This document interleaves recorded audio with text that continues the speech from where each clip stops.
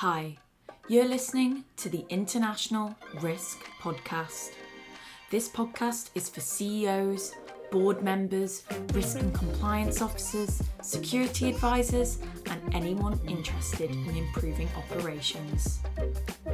On this podcast, we hear from the traditional to the wacky, from renowned risk management experts to Red Bull daredevils.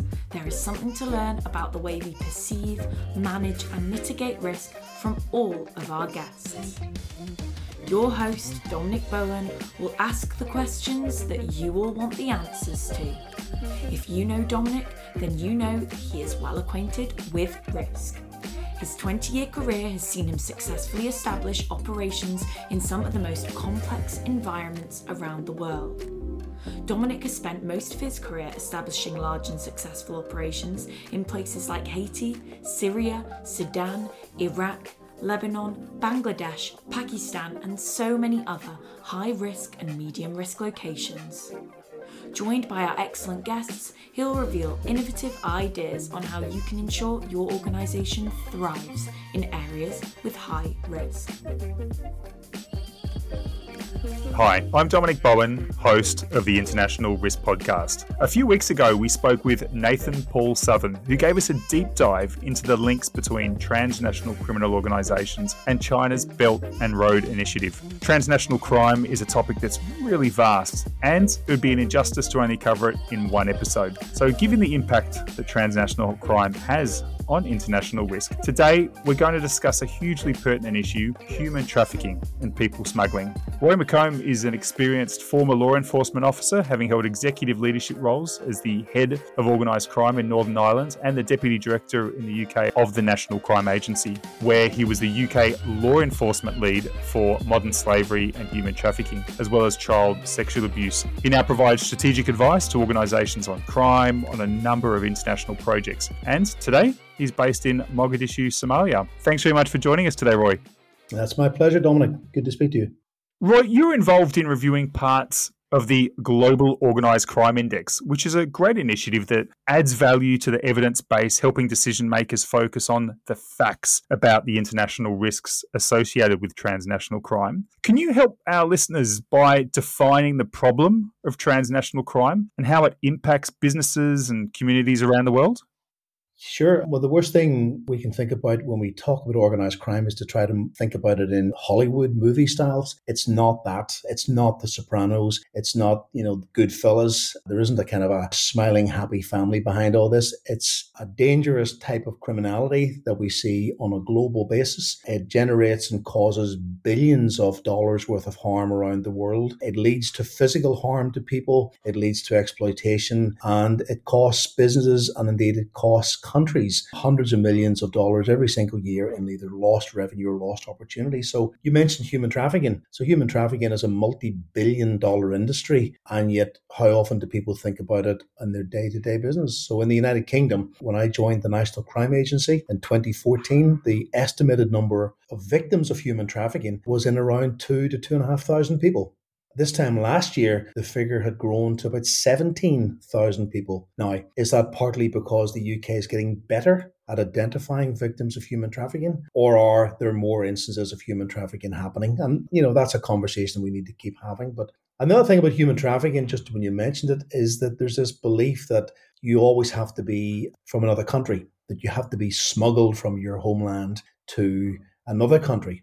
But of course, the reality is that a significant number of people who are victims of human trafficking are trafficked within their own country. And again, I think about the United Kingdom, where around half of all victims were actually British nationals who were trafficked from one part of the country to another part of the United Kingdom. And so we often don't clearly define that in the public understanding, because people begin to think that, you couldn't possibly be a victim of human trafficking. You're British.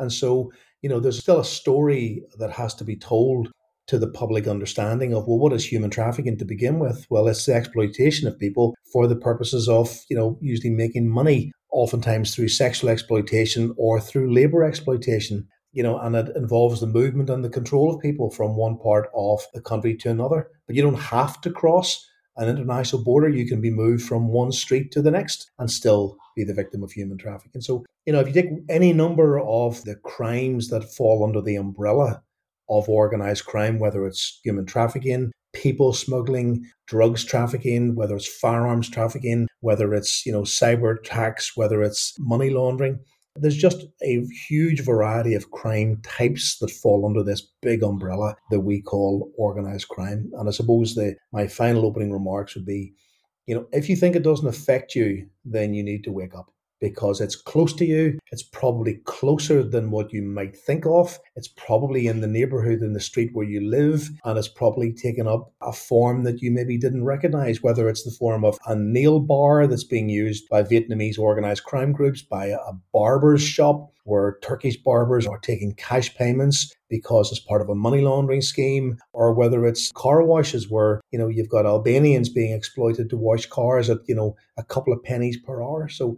organized crime, I suppose, is everywhere. It is ubiquitous. It harms societies, and it often harms individuals to the greater extent.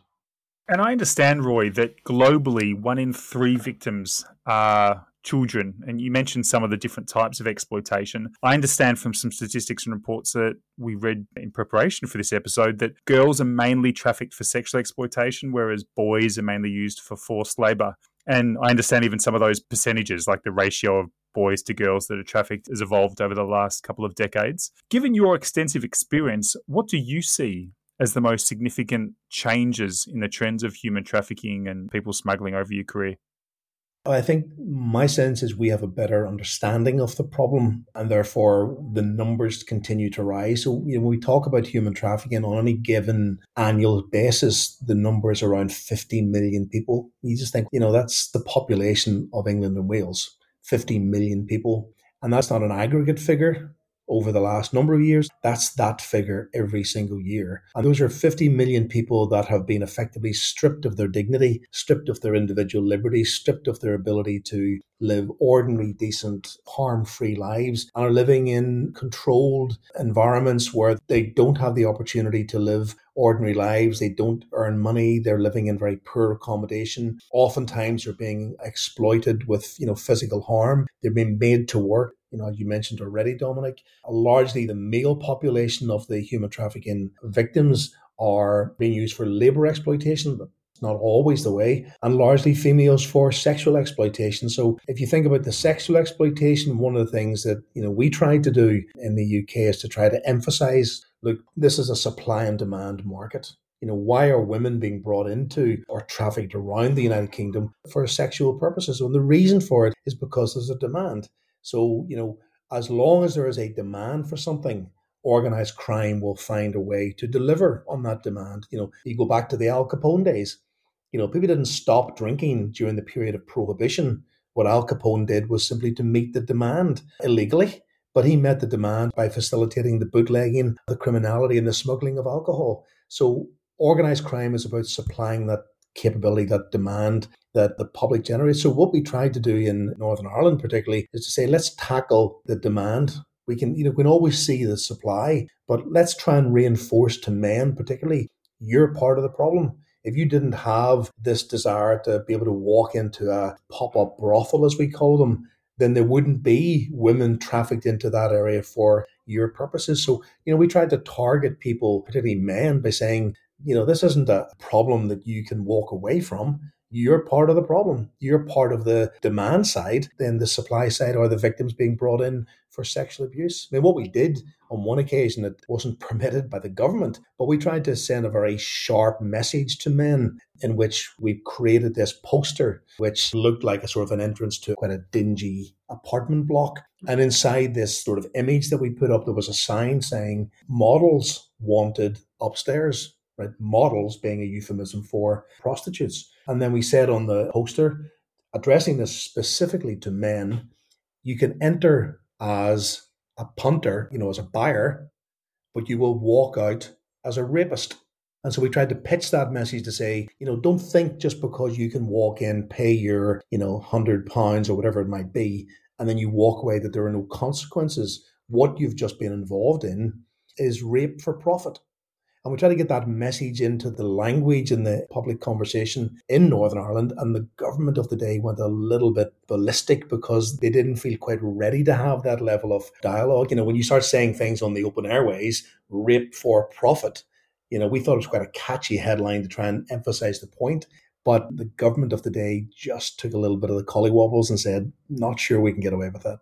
And I think that's part of the bigger problem, because the public understanding of organised crime more generally is it doesn't happen here, it doesn't involve me, it doesn't affect me, and I shouldn't be concerned about it.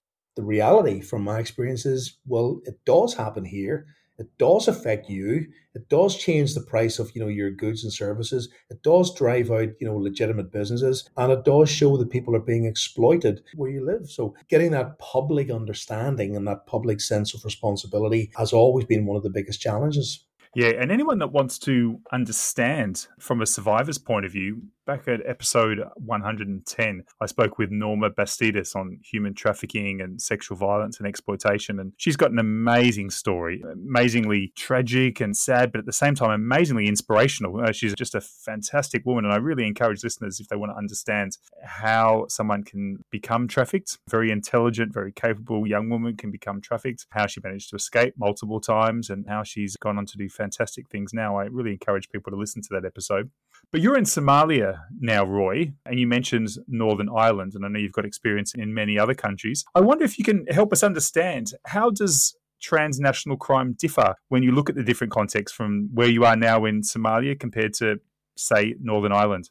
Well, first of all, your legal framework is different. So the legal framework in the UK sets the tone by which certain activities are accepted and certain activities are criminalised. And then you have a cultural understanding. So the cultures between the UK, Somalia, Ghana, Bangladesh, Pakistan, wherever I might have been previously, are different. I previously worked in Bangladesh, helping to develop their capabilities against transnational organised crime, particularly to do with human trafficking. And we're having these very helpful briefing sessions with senior leaders in the police.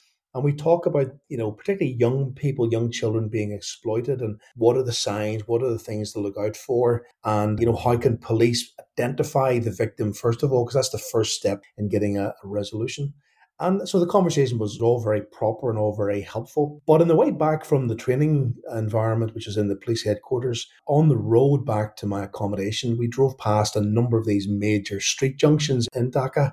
And I was astounded to see these kids that were, 6 and 7 years of age running onto the middle of the street, carrying whatever things they were trying to sell. And I remember turning to the lawyer who was with us, who was part of our sort of delegation. He was a Bangladeshi lawyer, and said, we've just had this training session where we said, these are the indicators of exploitation. I said, these are kids that have got all of those indicators. They're being controlled from the sidelines.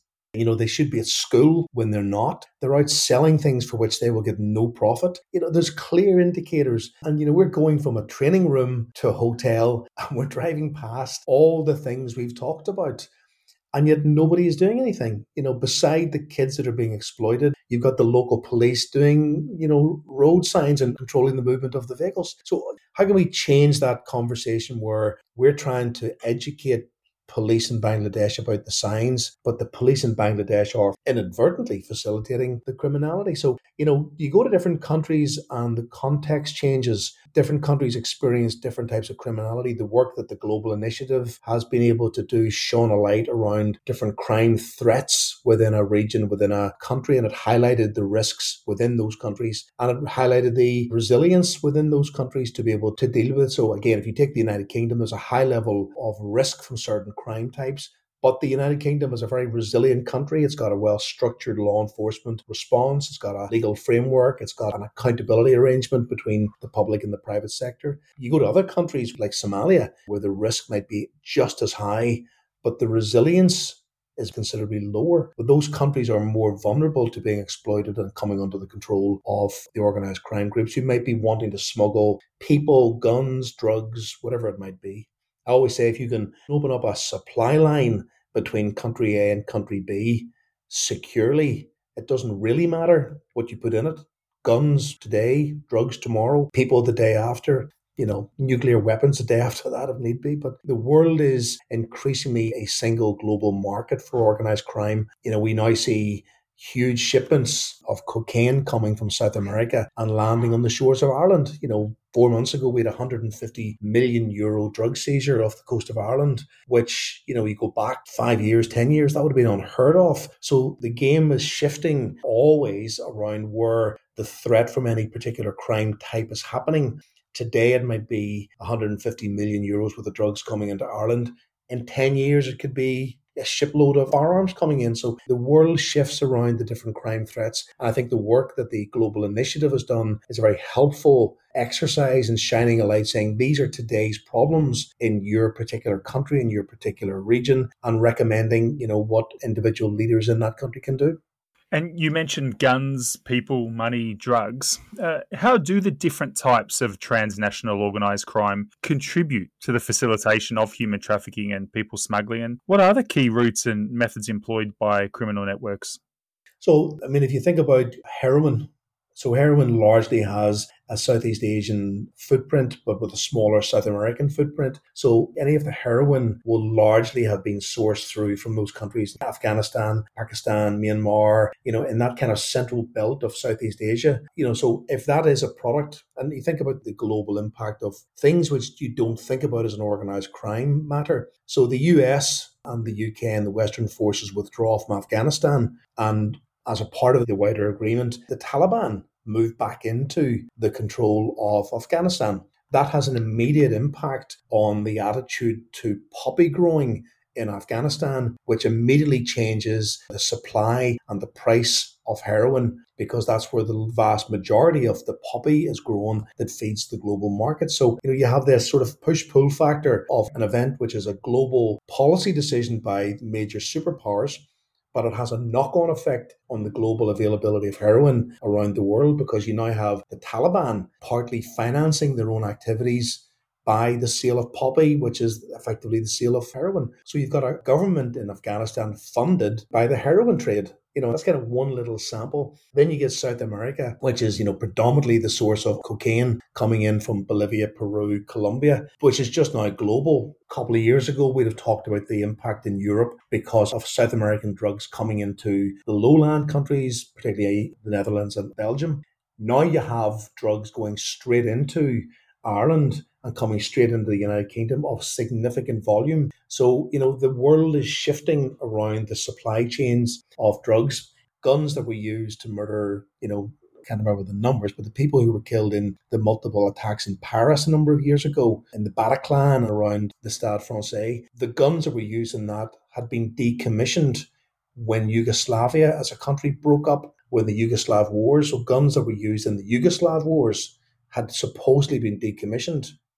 Some of those guns were then recommissioned and through the Western Balkan supply route ended up in the hands of terrorists in Western Europe and used in terrorist incidents. So, guns particularly have a long shelf life, and, they could last for generations and be used in many, many instances around the world. And you and I spoke before we started the recording today about southeast Bangladesh, where there's still about 1 million Rohingya refugees. But there's many other examples, as you've already talked about, in Somalia being one, but there's just so many in Pakistan and inside Burma and Myanmar. But perhaps you could help us explore the socio-economic factors such as poverty, political instability, armed conflict, and how they intersect with transnational organised crime to create that environment that's just so conducive to human trafficking and people smuggling, and what preventative measures can actually be implemented to address these? Well, organised crime in its simplest form is about making profit. And whether it's guns being sold or kilos of cocaine being sold, there's always that supply and demand element. But if you take the likes of cocaine isn't grown by the major cartels in Peru and Bolivia and Colombia. It's grown by farmers who have very poor land and who are unfortunate enough to be able to grow largely only one crop, which is the plant that ends up being harvested and being used to make cocaine. So, they're not being paid millions of dollars. The cartels come in and say, you will now grow this crop for us. We will pay you, pennies on the dollar for every bale of coca leaf that is harvested.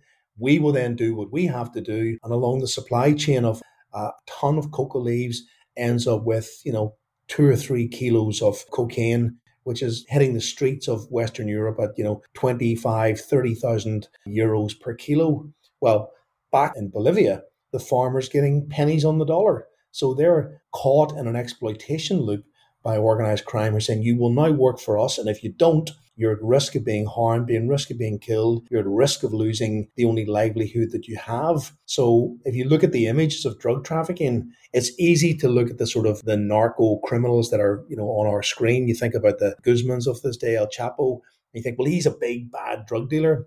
But then you look at the little farmer in Bolivia who's growing the raw material.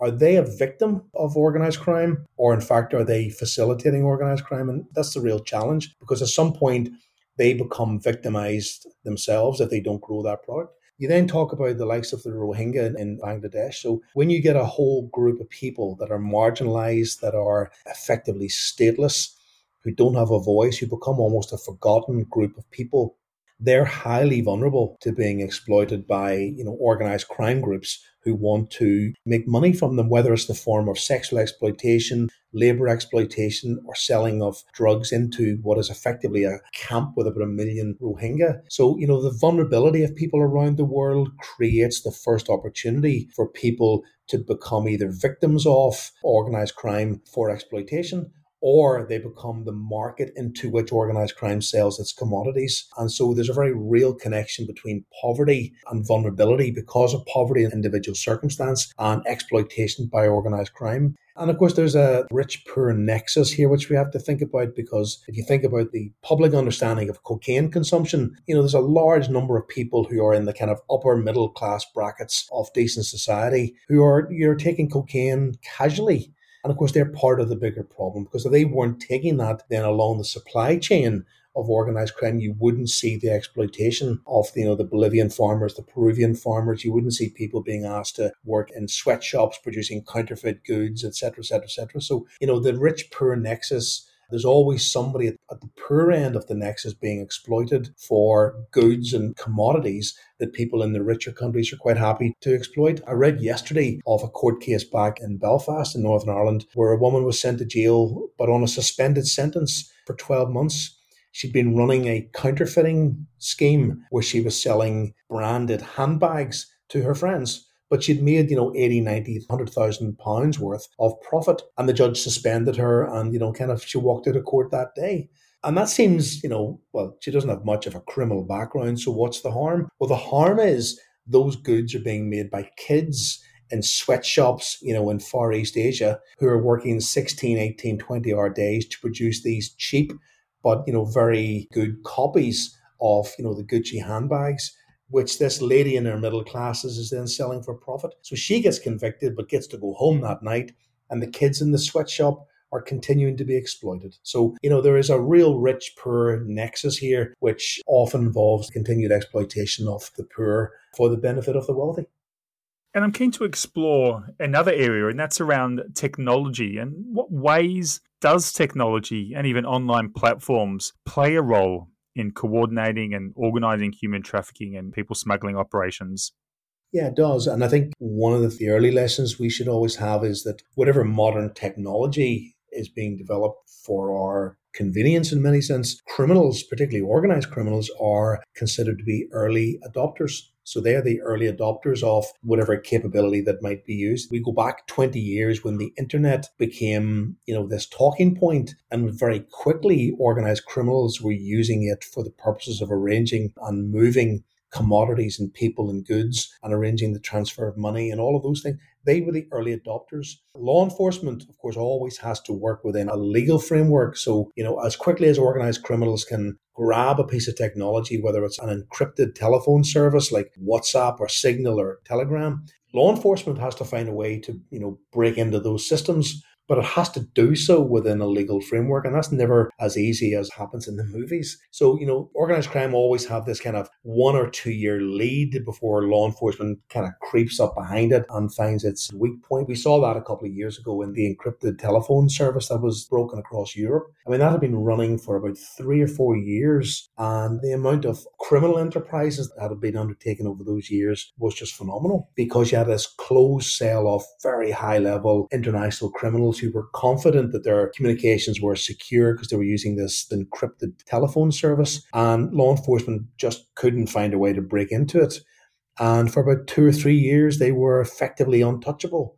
The millions of euros of profit that were being made to, arrange, transfer people, drugs, firearms, whatever it might be, was colossal. Of course, eventually then, when law enforcement in Europe were able to break inside that system, the whole thing collapsed like a deck of cards. But for 2 or 3 years, criminals were effectively untouchable. So, criminals are very quick to see the opportunities of technology, to recruit people for their criminal enterprise, to recruit people for human trafficking in particularly. And, WhatsApp and Facebook and Instagram, LinkedIn even, are all platforms that are used today for, legitimate purposes. But criminals see the opportunity and they use that very, very quickly. I mean, it's quite astounding. You don't need to be that sophisticated, but you click on a couple of links within Instagram and you're suddenly at the homepage of someone who's selling their drugs, their homepage. And, it's just remarkable that this goes on, and platforms seem to take less interest than what they would. There was a long running battle when I was in the National Crime Agency, which I think is still going on, to try to get those main platforms, Facebook or Meta as it's known, to do more to prevent the sexual exploitation of children. And they have now moved into a position where instead of preventing the uploading of those indecent images of children, which they do have the technology to do, what they've now done, against the express wishes of international law enforcement, is to move to an end-to-end encryption capability.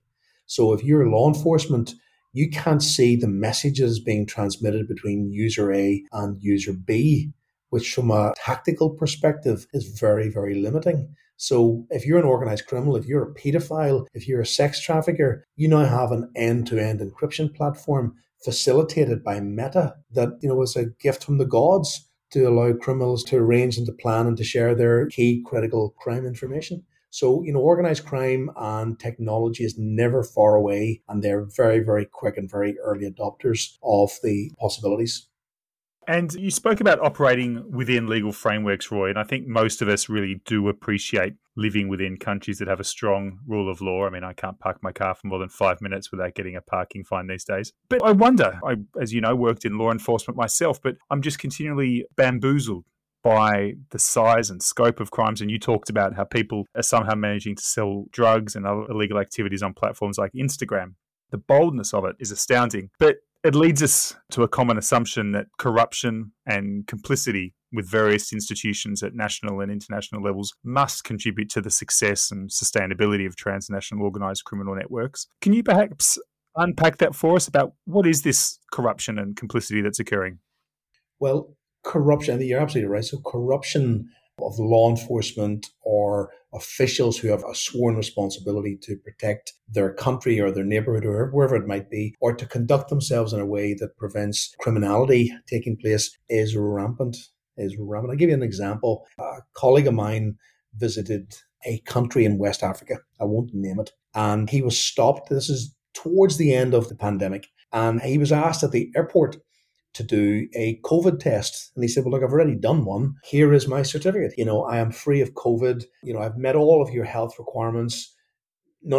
Before you leave the airport, you will have to do another COVID test. And it's going to cost you $1,000. And he said, no, I'm not doing that. I just don't think that's right. Here's my certificate. I'm not doing it. Yes, you must. And $1,000 was quickly, well, listen, will you give us $500 and we'll do this COVID test? No, I'm not doing. Well, what about $100? And of course, he refused, and he was arrested. And only because he happened to have a second mobile phone, which the law enforcement agency didn't find. And he was able to ring the local law enforcement contact, the UK's National Crime Agency liaison officer, who was able to spring him out of custody. He would have been in prison for how long? But the beauty of that story is he was in the country to deliver training on corruption. So the irony of him being stopped and being the victim of a possible corrupt act, and that's quite a small small activities. But, if you can't rely on the honesty and the integrity of law enforcement, well, who can you rely on? And, so often we are let down by people who consider themselves to have a high level of integrity. And then you read about people whose activities are far, far short of that expectation. So I think corruption is sort of a cancer, particularly within law enforcement, which is my area of expertise. And, if you cannot trust people to do their sworn duty, then you've real difficulties, and it becomes another rich environment in which organized crime will exploit. I did some training recently in Ghana, and I was giving them a scenario about how somebody coming through an airport who was met by a corrupt law enforcement officer could have been bribed in advance. The border official at the airport, if I was an organized criminal, I would find that person whose job is to stop the traveler coming in and out. If you can corrupt them, then the person can come in unfettered and bring in whatever drugs or commodities they want to bring in. So I said, give me an example. If I was to pay a border guard $100, would that be enough to corrupt an official? And he more or less said, why would you pay this person 6 months' salary? If you're an organized criminal that's making hundreds of thousands of dollars in a given trade, $100 is loose change. And yet there you have the opportunity to bribe a border official, which opens up your channel for your couriers to bring in whatever drug commodity you want. For $100, it's nothing. It's loose change. And that's how easy it is to corrupt someone, particularly in developing countries. But it's not a crime that is unique to developing countries. The so-called developed countries of the world, the Five Eyes, the Western countries, are equally vulnerable or equally culpable in their criminality, who oftentimes will do the exploiting. So corruption, particularly in the business environment, where large-scale business contracts are being won, many times that's being won because of, greased wheels and bribes that are being paid and friends and family favors that are being done for people. And it can be as obvious as cash, or it can be less obvious as, future promotion. So, corruption just undermines the whole structure and the ethics of how decent society is supposed to run. And you see it more in developing countries where perhaps the legal framework is not there to identify it and prevent it, but also, it's still happening in the Western world as well. And Roy, when you look around the world, there's obviously lots of opportunities, there's lots of things to be excited about. But what are the things that concern you the most? What are the international risks that are at the top of your mind? Well, the first one is always public ambivalence. Public ambivalence to me is that sense of, well, we don't care if it's happening. We don't know if it's happening. If it's happening, it's not happening to us. As long as it doesn't happen to us, we're not really that bothered. And law enforcement always needs a good public relationship, a good public response. People who will pick up the phone and say, listen, I've just seen this, but actually, you should do something about it. When you deal with organized crime, if I can do this comparison, if we talked about people dying, if 5,000 people died in England and Wales last year from terrorism, you would never see the word terrorism off the front page of the spreadsheets of all the newspapers. It would be on every news item. 5,000 people died. That's, 10 people dying every couple of days, 100 people dying every week. 5,000 people dying would be a continual national crisis, and we would move heaven and earth to try to change that. And there'd be action plans, there'd be task forces, there'd be an energy around the fact that we have 5,000 people dying from terrorism. And in fact, the number is increasing year on year. Now, for terrorism, read organized crime, read drugs overdoses. 5,000 people died last year, in 2022, from drugs overdoses in England and Wales. Where was the public outcry? Where was the demand for action? Where were the street protests? Where was the recalling of Parliament? Where were the people standing on corners demanding action? Where was the real outrage, the public outrage? Where was the wailing and the gnashing of teeth? And it's not there because there's an ambivalence towards organised crime that facilitates organised criminals to bring about their crime, and oftentimes it leads to harm. 5,000 people died. The world keeps spinning. Nobody in the United Kingdom seemed to miss a heartbeat. Change that into terrorism, and it changes the public consciousness. When we talk about drugs, we talk about organised crime, we talk about the exploitation in other parts of the country. We talk about people, 16, 17,000 people being exploited in one given year. And that's the tip of the iceberg just for human trafficking. So you have 5,000 people dying, 17,000 people being exploited for human trafficking. The figure for human trafficking is probably 5 times that. So we have 100,000 people. Suddenly the figures are significant. You're talking about the size of a small town, and yet there's still a public ambivalence. You go across different parts of the world, and there's a public acceptance, almost like there's an acceptable level of organized crime that we're just prepared to live with. And that's the bit that's really frustrating to me, that for as long as there's a profit margin, organized crime will find a way to sell and to move their commodity. And as long as the public turn a blind eye and are completely disinterested in it, then organised crime will continue to reap dividends. I mentioned about the kind of middle-class lady back in Northern Ireland selling counterfeit goods. She thought nothing of that. She thought that was simply a little hobby that she could make a few quid at the weekends. But actually in Bangladesh, in Indonesia, in China, kids are missing school. They're being held in sweatshops. But the link between what's happening at one end and the harm that's happening at the other end just isn't being made. As law enforcement and our government, we haven't been harsh enough to tell people, you the consumer, you the people in the comfortable homes, you're part of the problem because you're buying these commodities and you're part of the reason these kids are being exploited. You're part of the reason why women are being sexually abused daily in comfortable houses in the United Kingdom. So that's one answer. It's a very long answer, but kind of public ambivalence is one of the major problems about trying to tackle organised crime, because people think, not my problem, Jack. Definitely. Public ambivalence, situational awareness and meaningful action are definitely required to reduce the risks. But thank you very much for coming on the podcast today, Roy. It was a really insightful and interesting conversation with you. My pleasure. Good to talk with you. Well, that was a great conversation with Roy McComb, expert on transnational crime and other security and crime-related issues. Today's episode was coordinated and produced by Ben Lawson. I'm Dominic Bowen, host of the International Risk Podcast. Thanks very much for listening, and we'll speak again next week. You've been listening to the International Risk Podcast hosted by Dominic Bowen. Please go to wherever you download your podcasts and give this podcast a 5-star review. Your positive reviews on this podcast and subscribing to future downloads is critical for our success. If you enjoyed the show, tell a friend about this podcast. Consider if you know someone that would appreciate or benefit from today's conversation and send them this podcast right now. Thank you for listening, and join us again next week for your fix of risk-related stories.